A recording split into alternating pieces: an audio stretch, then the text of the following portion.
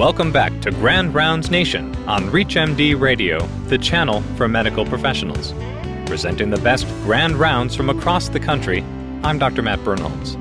In this episode, we're continuing a recent session from the University of Arizona College of Medicine titled Global Pediatrics, Treatment of Scorpion Envenomation. Let's return now to presenter Dr. Leslie Boyer from the University of Arizona. So first you have to design a study that will be statistically and medically and scientifically meaningful. So we decided we would try this. We would assume that the children in Morocco who receive antivenom are going to do almost as well as the children in Tucson. Maybe not quite as well. We want to stack the deck against ourselves statistically. You want to assume that the drug isn't quite as good as you hope it is. And then we want to predict the behavior of the future placebo group by doing historical chart reviews and seeing how do kids do normally when they don't get antivenom. And then we'll do a sample size calculation based on whatever we think the strongest possible primary endpoint for the group will be. So a historical review. With the help of Rashida Suleimani, who is a physician and a professor in the medical school in Rabat, we pulled the charts on several hundred kids that had been managed through the poison control system of Morocco. The Morocco Poison Control Center is very different from an American poison center. It's actually fancier. It has 4 parts. It's actually built like the math building on main campus here, like a times sign with 4 wings. So it has 1 wing for administration, 1 for education, 1 for a laboratory, and 1 for the hotline. And they have the ability to do much more elaborate data analysis than we do here with poison centers in the U.S.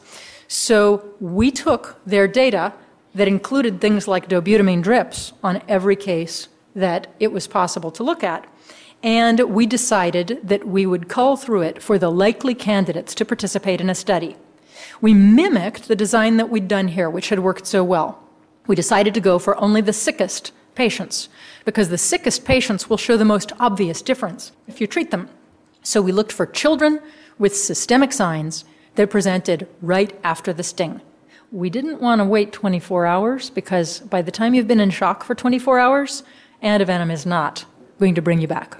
So the Poison Center, the Centre Antipoison du Maroc, provided us with 349 patients worth of data, and we had to eliminate 2 of them because they were the wrong age, and 51 of them were mild, and 52 of them were late presenters. And that left us with 244 eligible cases. And what we looked for was, did they have an improvement in their grade of envenomation by any of the ways of looking at it within 4 hours? The same 4-hour window that we did in our U.S. study. And the answer was no, they did not. Only 1.2% had spontaneous improvement, very similar to what we see here with patients admitted to UMC. When we did a similar historical chart review involving 100 UMC and TMC patients, there were 3 out of 100 that had spontaneous improvement during that time, and everyone else stayed sick. So this looks really similar from a numbers standpoint to what we've seen in Tucson. Well, then we needed to play with the statistics a little. So we said, okay, the placebo group has 1% recovering within 4 hours. Let's pretend that actually they're going to be better outcomes in the placebo group than that. Again, stacking the deck against ourselves for study design.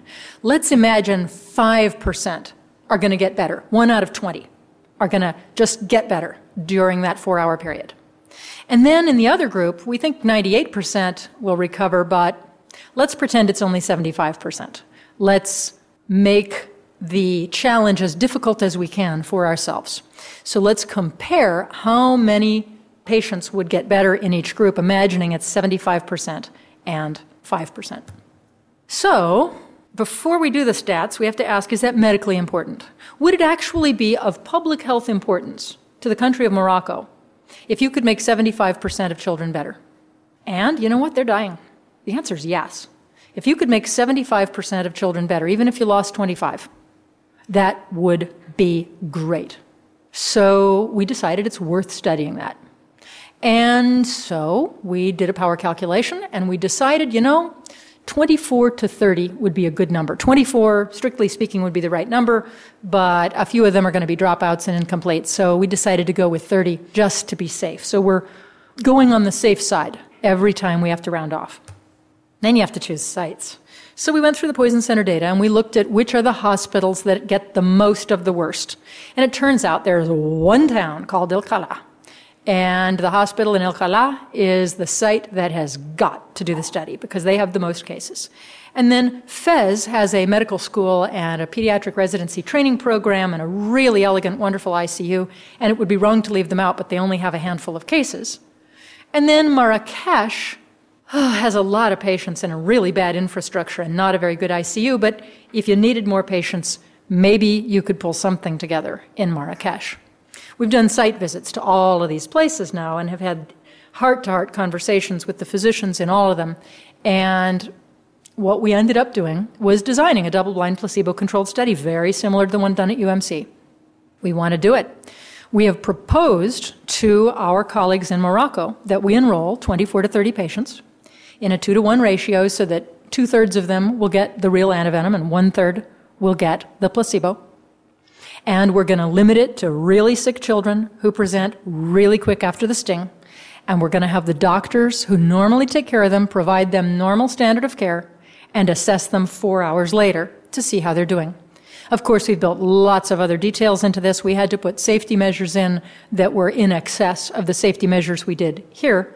For instance, they can't go home for 16 hours after the study because going home would be very dangerous if they weren't fully well yet. And now what? So we submitted it to the IRB at the medical school in Rabat. I flew over and participated in a conference on good clinical practice that they put on. I met the head of the national IRB, and he is an impressive man who really knows his stuff, and I think is working very, very hard to put together a good IRB that's going to be capable of complying with all of the ICH standards, the WHO standards, and maybe to get an FWA for United States purposes. So we've submitted it to their group, and they're kind of daunted to have the very first clinical trial that they're presented be a placebo-controlled trial in critically ill babies. We've just pushed every button that an IRB can push. So they've told us they'll get back to us next week after their big discussion on it. And if they say yes, then the Ministry of Health has to decide whether to reopen the country to clinical trials, whether to grant us a site authorization. We think they will. But unfortunately, events in the Middle East have made it uncomfortable to be an absolute monarch this year. And forgive the phrasing, but everyone's concerned that heads may roll in the country. And in the event that the Minister of Health were to be ousted, we might fall behind by a year. So we're all just hoping that things will remain stable, as stable as they are, in North Africa for a few more weeks until we can get authorization. Then, if it works, we're going to launch it in July, and I'll do a site visit to see how things are going at the hospitals during Ramadan in August. Ramadan's the perfect time to go because everybody sleeps in the day and stays up at night, just like a scorpion. And so we will not even have to change time zones, and we'll spend a week at night in the El Khala Pediatric Intensive Care Unit. It takes a lot of work. We're having to coordinate the efforts of about 100 people in Morocco in order to make this happen. It's very difficult to be an American citizen and female and tell Moroccan authorities what to do. So I pretend to be Mexican every chance I get, and I defer to men who speak Arabic at every opportunity. It is a very, very interesting cultural situation. We have a superb principal investigator in Dr. Rashida Suleimani, and she has chosen excellent pediatric intensivists in the 2 hospitals with ICUs and a very good chairman of pediatrics in the 3rd hospital. And we are hoping that they will all continue to be interested in learning how to do a study like this. You know, I didn't take the time because I thought I was going to run out to explain how we developed the new antivenom. The new antivenom is developed identically to the one that's made for here, with the exception of the scorpions involved. We needed to obtain venom from North African scorpions in order to do it. So the horses that will be used specifically for this project have been vaccinated with 3 different species of North African and Middle Eastern scorpion antivenom. Our hope actually is that the product will be good for much more than Morocco, that you would be able to use it in Israel and Turkey as well. And so it's a polyvalent that should work against Leiurus as well as Buthus and other local variants of scorpion. It works very well in rodents. The laboratory neutralizing potency is exactly where we want it to be, and so we are hopeful that it will work. Safety is a major consideration, especially when you're in a setting where you can't resuscitate from anaphylaxis. Historically, in the United States, when we used to have whole immunoglobulin antivenoms produced in horses or goats, the rate of acute allergic reaction was 10 to 15%, and the rate of serum sickness 2 weeks later was on the order of 60 to 90%. With the new FAB2 antivenoms that are highly purified, and there really are only a couple of countries in the world that are making highly purified ones, but Mexico is one of them. The protein content is down to just a few milligrams per vial. It's very little. We did a prospective study in Arizona of 1,627 or something patients so far that have been treated with the scorpion antivenom here. And of those, we've had a 0.8% rate of rashes 1 week later. Not a single case of classical serum sickness. And in the acute period, out of the first 1,600, there were 3 acute reactions. One was a panic attack by a woman with a history of panic attacks. One was full-blown anaphylaxis in a child with a history of peanut allergy whose nurse ate a peanut butter sandwich during the infusion. And the third was a child who was being enrolled in the study for the third time, third scorpion sting that year, and almost unquestionably had an allergic reaction with a rash, not full-blown anaphylaxis, but the kind of thing that made you stop. So yes, it's possible to be allergic, but 3 out of 1,500, or maybe only 1 out of 1,500, is as good a record as any antivenom in history. So we think it's safe enough to use. What's been done to characterize the different venoms of scorpions around the world? Quite a bit, actually. Dr. Pisani is one of the people who's done more of that than anybody around. The molecular crystal structures of the active ion channel toxins have been defined in many, many, many species. It's known that among the broader family of scorpions, which are arachnids, you've got only one group, one family, which is the Buthidae, that has the type of ion channel toxins that are toxic to vertebrate animals.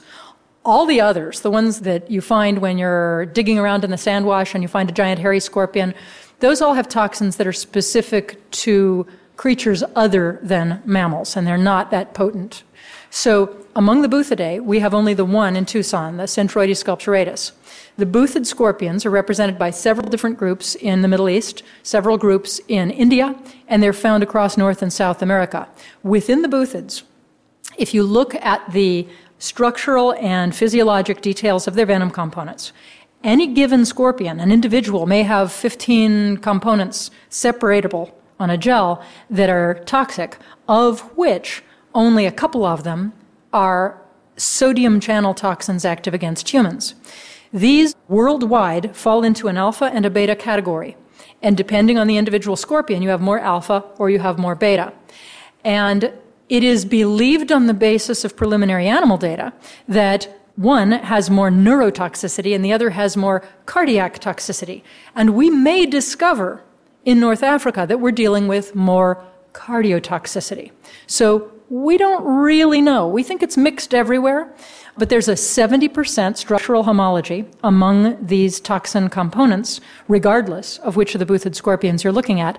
And antigenically, they're so close that it's conceivable one antivenom would do worldwide. But we're hedging our bets. We've made a special one for North Africa just to be safe. Whether we've looked at cause of death among the children that die in North Africa, and yes, we have, but it's really difficult because the standards of charting are different and the consequences of stating cause are different. Again, in a monarchy, you don't want to say anything that points fingers. In kind of heart-to-heart discussions with the doctors, when you separate them out so that they're not near their peers from another hospital, what I have come to suspect is that children are dying of shock. They are not dying in the first few hours. They die the next day.